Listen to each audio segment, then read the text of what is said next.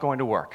You take this jump, you do your prepping, you do your praying, you do your planning, and then you just got to go for it. And if God doesn't show up, it's not going to work. It's putting yourself in a position where you need God to show up, and that's a beautiful place to be. And so that's where we are right now as a church. We're taking a leap. We're taking the next necessary step in our growth and in our life as a church. We're going to be moving into a new building in 2020.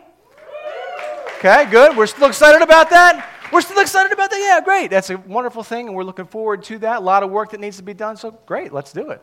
Let's get to work. We're excited about that. And so as we bring this series to a close, we're going to be talking more about Nehemiah's story all throughout this Leap series. We've been sharing a little bit about Nehemiah, our friend from the Old Testament. He's a good friend from the Old Testament. And so our story, not my story, but our story has some parallels to Nehemiah's story, which is why I've been looking at this book of the Bible and looking at his story. Our story parallels his in some ways.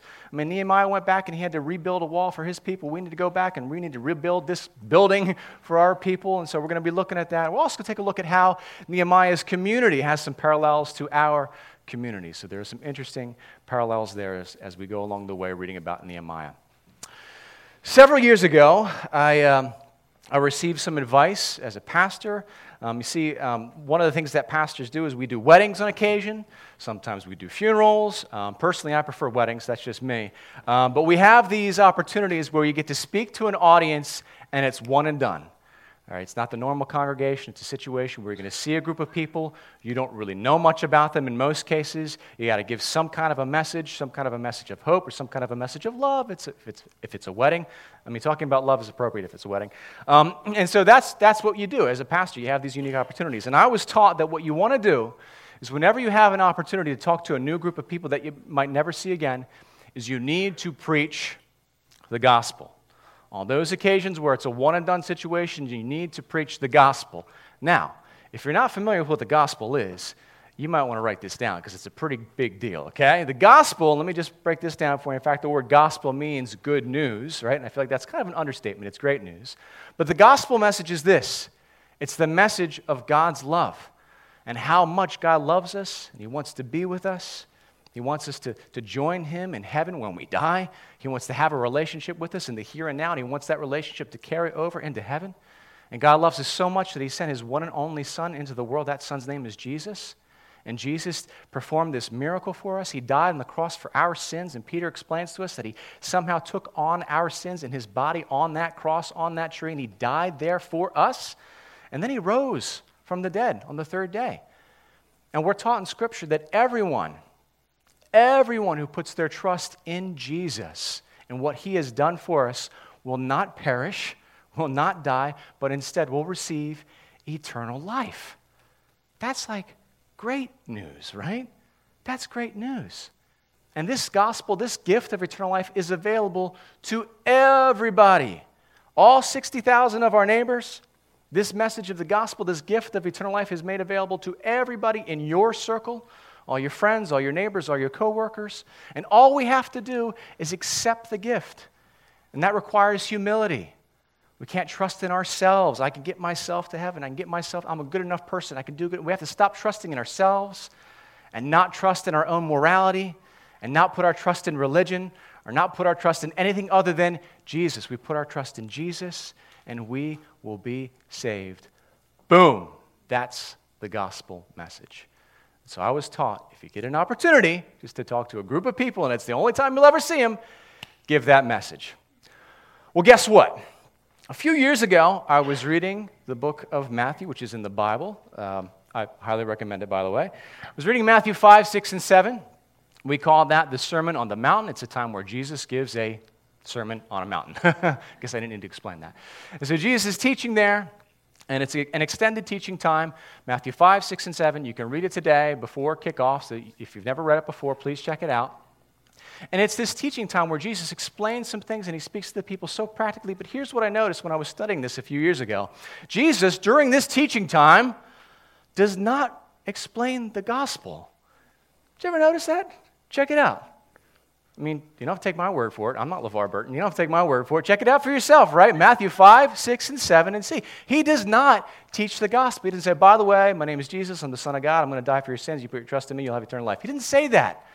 Now, elsewhere in the Gospels, He does explain that He does teach and explain the gospel. But on this occasion, where he's got this large group of people, and this is probably very early on in his ministry, you know, the guys who wrote the biographies of the life of Jesus, Matthew, Mark, Luke, and John, they didn't make it their point to record everything in chronological order, which makes things a little bit difficult to interpret. But we think, a little bit, yeah. But we think that this teaching time happened in the first year of Christ's ministry. It was early on in his ministry, and he does not, in this time, in this preaching time, explain the gospel. And the question is, well, why? Why not? You had this opportunity. I mean, what kind of evangelist are you, Jesus? In fact, that came up in our Bible study this last week. He's like, he's kind of a miserable evangelist sometimes, isn't he? Sounds like blasphemy saying that. But shouldn't you be about like sharing the gospel message?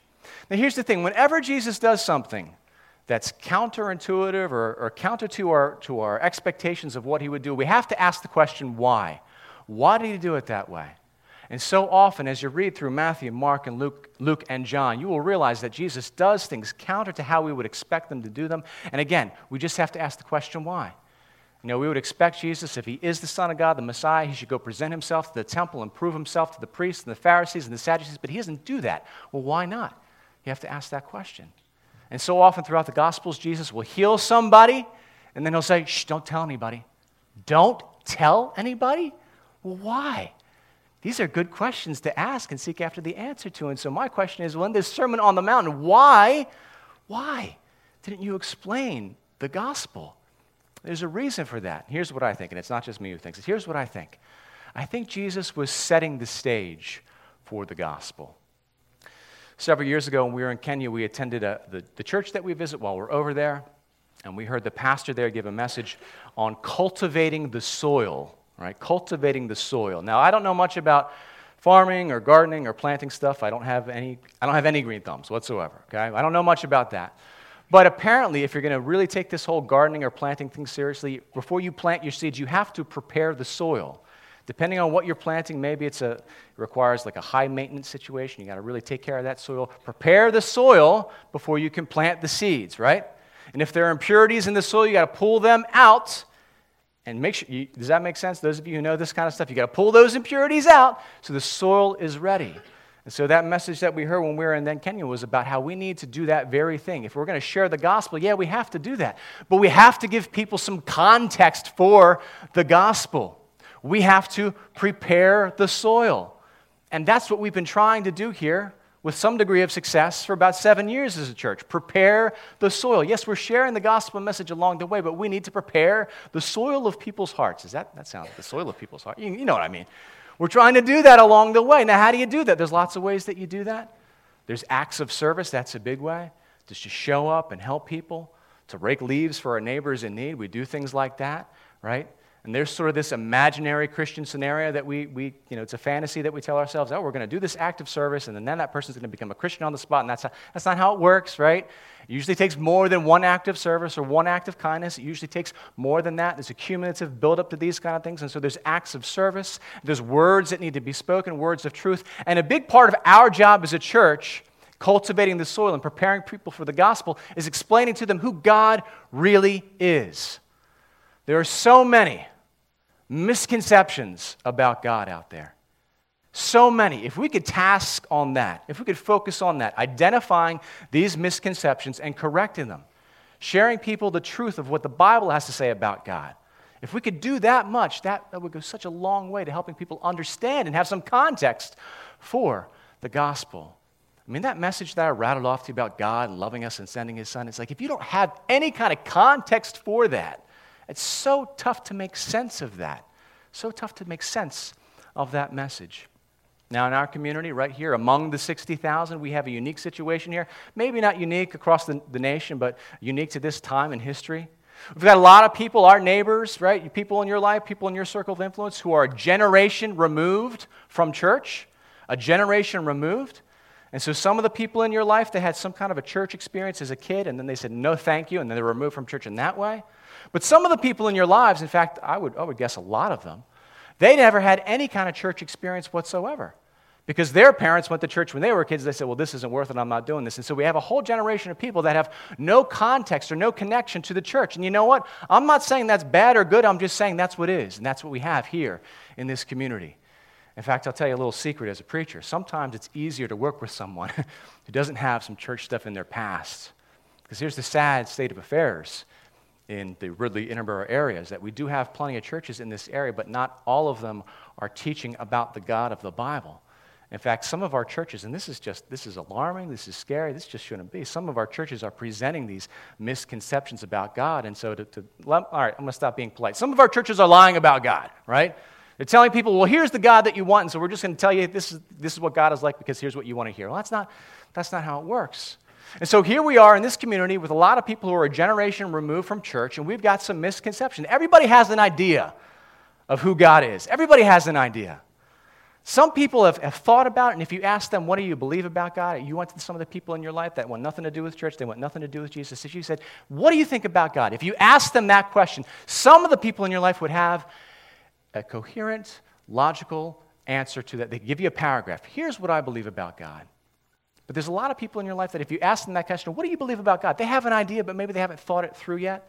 Just some kind of vague notion or a vague idea and say, well, I don't know, I never really thought about it, but here's what I think about God. Everybody has some kind of idea about who God is. And it's our job as Christians to present to people the truth of who God is in Scripture. Not the God that we want him to be, but the God as he is in Scripture. This whole book, the Bible, is God revealing himself to us. And so there are lots of misconceptions about God. Here are two big ones. Here's one, and we've talked about these in the past, and we'll talk about them again in the future. Here's a big one, that God is out to get you. That's one of the misconceptions about God out there, that he is out to get you. Going through school, some of you are students now. Did you ever have that one teacher that just like every little thing you take off points, every little thing you did wrong, right? Junior year, my math teacher, are you kidding me? I liked the guy personally, but this guy was like, no, he didn't notate this. I'm like, I got the right answer, give me a break. Just looking for something to mark you down on. Have you ever had teachers like that? Do we have any teachers like that in the room? You know what that's like? It's like, oh, just out to get you. At least that's how it feels, right? And some people see God in that way. It's like, well, that God, the whole Christian God, the God of the Bible, he's just a God that's out to get you, and he's looking to kind of take points off of your score, right? And he's watching your behavior, and he's just out to get you, and he's not for you, he's against you. And so why would anyone want a relationship with a God like that? And let me tell you the truth, when you read the Scriptures, that's not God at all. And I feel like there's so much potential that could happen, so many wonderful things that could happen if we just could clear up that one misconception about God. He's not out to get you. The God, at least the God of the Bible is on your side. He is for you. He is rooting for you. He wants what's best for you. I've watched their faces change as I've shared that message at weddings and funerals, right? What? He's for me? The God of the Bible is for me. If we could just share that truth, we don't have to make up anything about God, just share that truth, how much that could change a person's heart and make them that much more ready to receive the gospel when they hear it. There's another misconception about God kind of at the other end of the spectrum, is that God is an anything goes type of God. God is filled with love. God is love. It says that in the Scripture, and that's true. God is ready to forgive and willing to forgive, and he's got all sorts of compassion. That's true, too. We read that in Scripture. But some people latch onto those truths or latch onto those ideas, and they say, well, you can just live however you want because God's going to love you no matter what. Sure, that's true. You know, as a father, I tell that to my daughters. I say, I love you all the time. Do I love you when you make good choices? Yes, Dad. Do I love you when you make bad choices? Yes, Dad, right? But I'm not pleased with the bad choices, right? And so our God is not an anything goes God, because in anything goes God, it's kind of like the cool mom on Mean Girls, right? I'm a cool mom. You can do whatever you want. That's not how it works. Our God is not a cool mom, right? Or that was weird. I shouldn't have said that. That felt wrong. As soon as I said it, I'm like, I shouldn't have said that. But it's like the teacher that lets anything go, right? I remember back a few years ago when I was in high school, there was a substitute. I don't know his name. We just called him Sideburns. You can guess why. There was a substitute, and whenever he would show up, you're like, oh, we got Sideburns today. Anything goes, do whatever we want. He's not sticking to the lesson plan that the teacher left. We can do whatever we want. That's not God either, because that's not love. The idea of an anything goes God and a God of love, they're incompatible. As a father, I love my girls enough to give them boundaries. As a father, I love my girls enough to warn them. If you do this, there are consequences. To warn them about the fact that we live in a broken world. And we are broken people living in a broken world. And so there are boundaries we need to live with them. Because I love them, I share that with them. And that's the God that we meet in Scripture. The God that loves us enough to say, be careful out there. The God that loves us enough to say, stay within these boundaries. Don't do those things. You're going to end up hurting yourself and others. That's the God that we meet in Scripture. Now, to some degree, our community, our 60,000 people are very similar to the 42,000 people that Nehemiah worked with, the 42,000 people in his community, because those people were a generation removed from God in a lot of ways. So many of the people that Nehemiah worked with, and he had them working on the wall, was trying to show them about God, so many of them, most of them, the vast majority of them were born in this captive state, right? Once upon a time, about 70 years before Nehemiah, the Babylonians came and they took the rest of the Israelites, the ones that they didn't kill, they took them to Babylon, and then the Persians overtook the Babylonians, and the Persians said, you guys can go back home, but 70 years had passed. It was an entire generation removed from God. And the previous generation, their parents, they were the ones that really did all the bad stuff so that God punished them, right? And so that previous generation, they weren't exactly lock in step with God's will either, right? Most of them were the ones who were responsible for worshiping false gods and letting their hearts stray to other gods. And so God gave the consequences to the previous generation. So we have a generation born in this captivity, and they didn't have a lot of context for who God is. Now, there were exceptions to that in that generation. Nehemiah was an exception. We get the idea that Nehemiah was brought up in a household where they were taught the will of God, taught the words of God. In Nehemiah's prayer, we see him praying back God's own words to him. So he was familiar with the law of Moses, right? But a lot of the Israelites weren't. And so Nehemiah is an exception. Ezra was an exception. Zerubbabel was an exception. I didn't need to list Zerubbabel. I just like saying that. Zerubbabel. Probably saying that wrong, but it's fun. Zerubbabel. Let's all say Zerubbabel. No, all right, thanks. So you had these guys that were an exception who had some kind of context. They were taught by their parents. They were taught by their grandparents. And they said, listen, here's why we're in Babylon. Here's why we're in captivity. We failed to keep up our end. God promised us He would love us and protect us if we served Him and followed His law. We did not. We chose not to, and now we're suffering the consequences. So some people had the context. Some people understood that. But so many of the 42,000 Israelites that went back to Jerusalem, so many didn't have that context. They had some stories. Maybe the name Moses meant something to them. Maybe they knew a little bit about, we were a nation born in Egypt, born in slavery. Maybe they knew something. Heard about some miracles, some kind of sea that was parted, some kind of tablets of stone. Maybe they had some vague stories passed down to them, but for the most part, a generation just like us, a generation removed from the things of God. And so Nehemiah, what's he known for? He's known for, he rebuilt a wall. Fantastic, good for him. But it was bigger than just a wall. He had to work with people, work with the people who didn't have context for who God is. And so Nehemiah sets out and does this work. And last week we read about the fact that he does this thing. He surveys the damage. He looks at the wall and how, the state of destruction. Then he assembles the people and says, we're going to rebuild this. And they're like, yeah, let's do it. So he gets the people working. He gets them organized. And they face opposition internally and externally. There's some opposition that is faced. In fact, they get to a point where they got to, have their weapon in one hand and their trowel in the other hand as they're doing this work. And they have to watch out for each other. And as this is going on, it's also revealed that there was some injustice that existed among the Israelites. You had some people that were rich and some people that were poor, and it seemed like the rich were taking advantage of the poor, and there was a famine in the land, and so the poor people were having to go lend out their land or mortgage their property to the rich. And Nehemiah's like, guys, stop this. And Nehemiah had to explain to them, we're in this together. We're going to win together or we're going to lose together. And there was a miracle that happened among the community where debts were canceled and people got that vision. We're on the same page. We're in this together. And so they're working together. They complete the wall. Fantastic. Now, as we've said before, this wall, it was a physical thing. It did mean something physically. They had to rebuild a physical structure, just like we need to rebuild a physical structure just over there. Absolutely. But the wall meant something. There was a spiritual implication to the wall too. You see, you look back at the nation of Israel and their history, and so what they had done before that physical wall around the city fell down, their spiritual walls were compromised. And God gave them laws to live within, and they broke down the walls of law. The walls of law? Sure, why not? They broke down those laws and started worshiping other gods. They were seduced by the gods of other nations. They lowered those spiritual walls before the physical walls crumbled. And so this physical wall, it meant protection for them. It meant something to them, but there was also a spiritual implication of rebuilding the spiritual walls of God around this community. So the wall is finished, and people were forced to work together as a community, just like we will be forced to work together as a community. And if you've ever been on a mission trip, you know what it's like to work with a group of people day in and day out. You know how they can start to drive you nuts after a short period of time, right? It was just me, right? When we go to Kenya, by the time we get there, I'm like, I don't want to see these people anymore. I've been on a plane for a day with these people. But that's how it is. You start to get on each other's nerves and you work it out. You push through, right? But you had stuff, people had to get real with each other.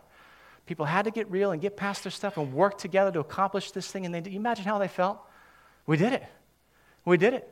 And the whole while Nehemiah is being faced with criticism, what are you doing? Look at this wall. If a fox climbed on this wall, it would fall down. Nehemiah. You know what he said? I'm doing a good work.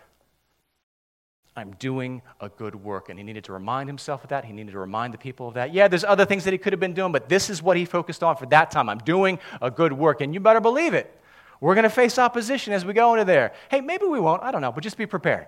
That's why we're praying. That's why we're praying. That's why we're praying now. But there's going to be opposition. There might be ridicule. Why, guys, spending your time doing this? Because we're doing a good work for now. This is it. This is the work that God has given us to do. And for the city of Jerusalem, that torn down wall was a symbol of their disgrace. And I tell you what, listen, for us as a church, when you look at the state of some of our church buildings in this area and how they're deteriorating, what does that tell our community about the things of God? There is a spiritual significance in our rebuilding of this property, of this church building. It says something, that will say something to our community. So many churches are in a state of disgrace, both physically and perhaps internally, spiritually. And we are here to solve that problem. That's what we're here to do. And so they build the wall. Fantastic. They've finished building the wall, and then they celebrate. Well, I think that's appropriate. Let's celebrate. This is a big deal. So they gather together. And I'm going to read for you what happens in Nehemiah chapter 8. So I'm going to start earlier on in verse 1. So the wall's complete. When the 7th month came and the Israelites had settled in their towns and all the people came together as one. Yeah, they're one now. There were one people now. They came together as one in the square before the water gate. They told Ezra, the teacher of the law, to bring out the book of the law of Moses, which the Lord had commanded for Israel. These people who had never heard the words of God, they'd never heard them. They were about to hear them for the first time. This is a big deal. So on the first day of the 7th month, Ezra the priest brought the law before the assembly, which was made up of men and women and all who were able to understand. Guys, ladies, kids, if you're old enough to understand, bring them in. Let them hear this. Let them hear this. Maybe they had nursery care somewhere. I don't know how they worked it. So they did that. And he read it aloud from daybreak till noon as he faced the square before the water gate in the presence of men, women, and others who could understand. And the people listened attentively to the book of law. They were learning their own history. They were learning about their relationship with God. Their misconceptions that may have existed about God were being broken down in light of the truth. You know, some of these people carrying around this idea that God was just out to get them, or that God just doesn't love them, or all these misconceptions were being broken down as they were exposed to the truth of who God is. His word being read. There's power in the words of the Bible. There just is. It's the word of God. There's power there. Verse 4, Ezra, the teacher of the law, stood on a high wooden platform built for the occasion. This is kind of interesting. It's the first time we see this kind of thing happening in the Old Testament. And in some ways, what they do here, it looks pretty similar to what we do in modern-day church worship services. So this is interesting. It's a new thing. He stood on this wooden platform built for the occasion. Beside him were some guys whose names I can't pronounce. Verse 5, Ezra opened the book. All of the people could see him because he was standing above them. And as he opened it, the people all stood up. Have you seen that in some churches? They do that when it's, okay, time for the scripture reading, let's all stand, okay? You don't have to do that. You can do that. It's a great thing. I mean, it's up to you if you want to. Oh, next Sunday, let's see who stands up when it's read. One weirdo is going to remember that and stand up. Good for you. And so you can do that. It's a beautiful thing. It's a wonderful thing when people do that. And so they all stood up to hear the words of God. Verse 6, Ezra praised the Lord, the great God, and the people lifted their hands and responded with amen, amen. So this is more than just him reading from the law of Moses. There was a time to praise God, worship him, just like we do. There's time to praise God and worship him. They responded, amen, amen. They bowed down and worshiped the Lord with their faces to the ground. The Levites, a bunch of guys whose names I can't pronounce. Verse 8, they read from the book of law, making it clear and giving the meaning so that the people understood what was being read. Have you had this experience? If you went to church and you were younger, or you sat there, you heard someone read the Bible, and you know what this means? I have no idea. It doesn't matter. We're just here to hear it, right? A lot of churches work that way. You're not meant to understand it. It's complicated. It's the Bible. You just sit somewhere and you listen to somebody read it. This was not that. Ezra took the time and explained things along the way. Here's what the Word of God says, and here's what it means. Here's what the Word of God says, and let me give you some context for what this is about. He explained it as he went. Verse 9, then Nehemiah, the governor, Ezra, the priest, the teacher of the law, and the Levites, who were all instructing the people, said to him, this day is holy to the Lord your God. Do not mourn or weep. For all the people had been weeping as they listened to the words of God. They were weeping. Tears of sorrow in some cases. Tears of repentance, tears of joy intermingled. They were learning about themselves and their relationship with God. They were learning about who God really is. Now, a lot has been said about the captivity and how that changed the dynamic, changed the nation of Israel forever in a positive way. There were some positive changes that happened in that captivity, but it didn't really happen in captivity. It happened after they got back and realized, wow, God promised us all these things would happen. They heard from the law of Moses, and the law of Moses told them, if you follow me, I will bless you and protect you. If you disobey, I will turn you over to your enemies. And they had to hear these words and realize, wow, this all happened. God is real. He really does love us. And we've repented and he's restored us. Wow.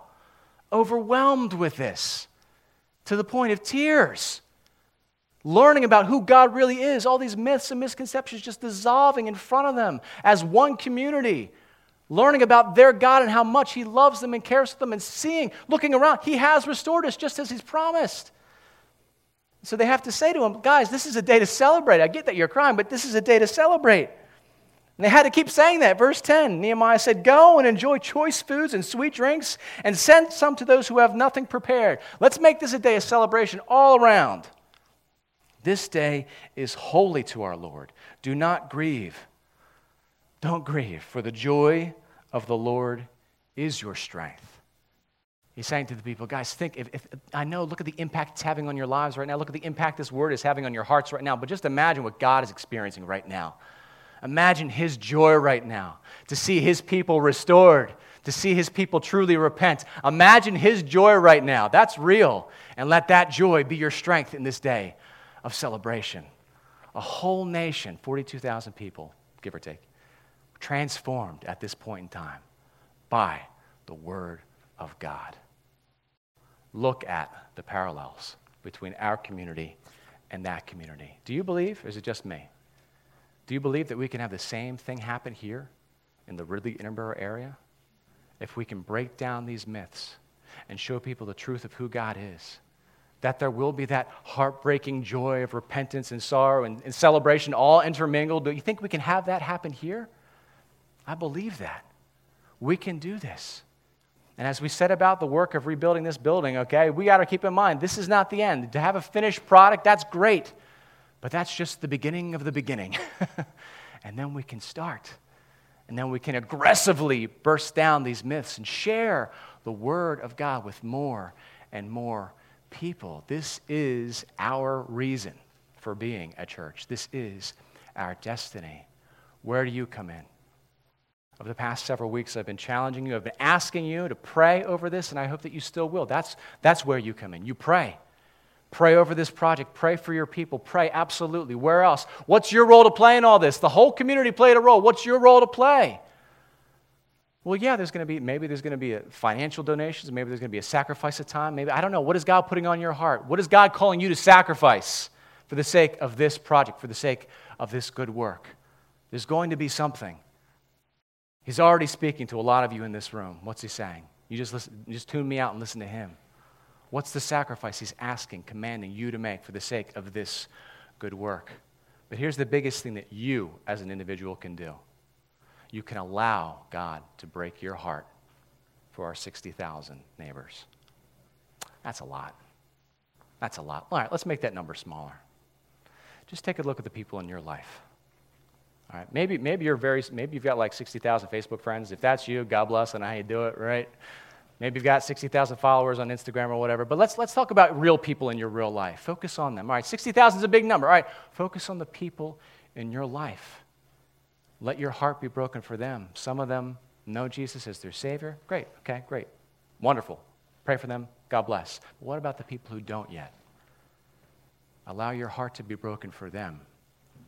Pray for them. Yeah, there's going to be time to write checks and build stuff. That's fantastic, whatever. But the most important thing that you can do right now is focus on them. Pray for them. That's how we'll change our community. That's how we'll transform our 60,000 neighbors, is by praying for them, focusing on them. It's all relational, right? Like I said, that number, 60,000, that's overwhelming. Okay, think about relationally. Who do you know that needs to have some misconceptions about God disappear, who needs to see the truth of God and who He really is? Who in your life needs that? Pray for them. Pray for them. Be invested in them.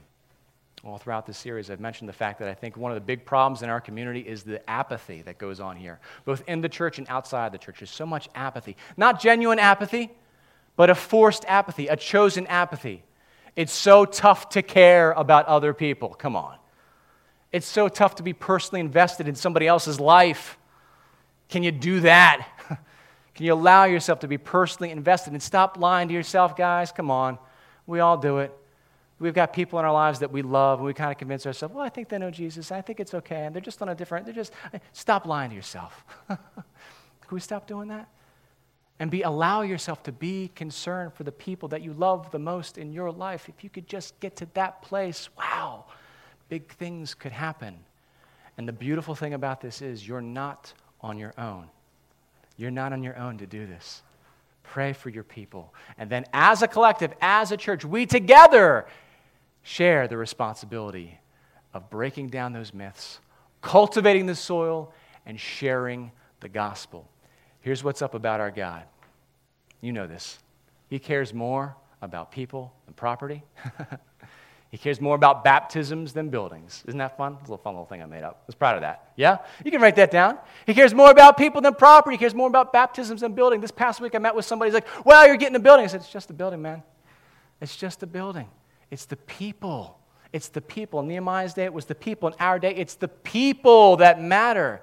And the people will remain our focus as we go forward as a church. And I believe, maybe it won't happen in one day, or maybe it will. I believe that we will see a transformation, a continued transformation in this community as we break down these myths and present the truth. Here's a fun fact about the book of Nehemiah. It's essentially the last book in the Old Testament, chronologically speaking. It's the last thing that happens. It's the last events that take place that set the stage for Jesus.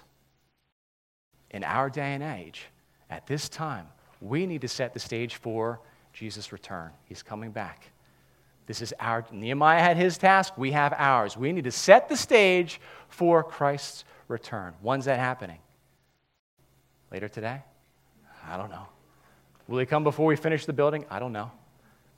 40 years, 400 years? I don't know. But we need to do what we can to set the stage that people can receive the gospel of Jesus Christ. This is who we are, and this is our collective mission together. Let's pray over this.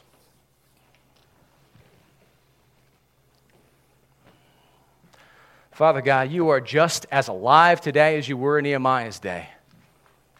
You are filled with love. You were filled with love then, and you're filled with love now. You're filled with compassion then, and you're filled with it now. You love our 60,000 neighbors. You love the people in our lives who are far from you. Let us share your love. Let us share your care. Free us. Free us from our chosen apathy. Allow us to care. Father God, break our hearts as your heart breaks for our 60,000 neighbors. Break our hearts for the lost people in our lives. We thank you for your promise of eternal life to all who receive you as Savior. We thank you for giving us not only salvation, but a wise way to live in this broken world. And Jesus, we thank you for giving our church the opportunity to share your gospel with more people in our lives in our new facility. And we thank you for giving the people of First Baptist Church of Ridley Park a willingness to sacrifice for the sake of advancing your mission. Father, throughout our church's history, you have given us favor with many kings. People in positions of power, wealth, and influence have contributed to the life and growth of this, your church. And once again, God, we ask you to grant us favor with the kings, the people who have the means to rebuild and renovate the property you have given to us. Lord, show each one of us how we are kings. Show us how you would have us sacrifice in order to rebuild this church property and increase the presence of your gospel in our community. We pray this in Jesus' name. Amen.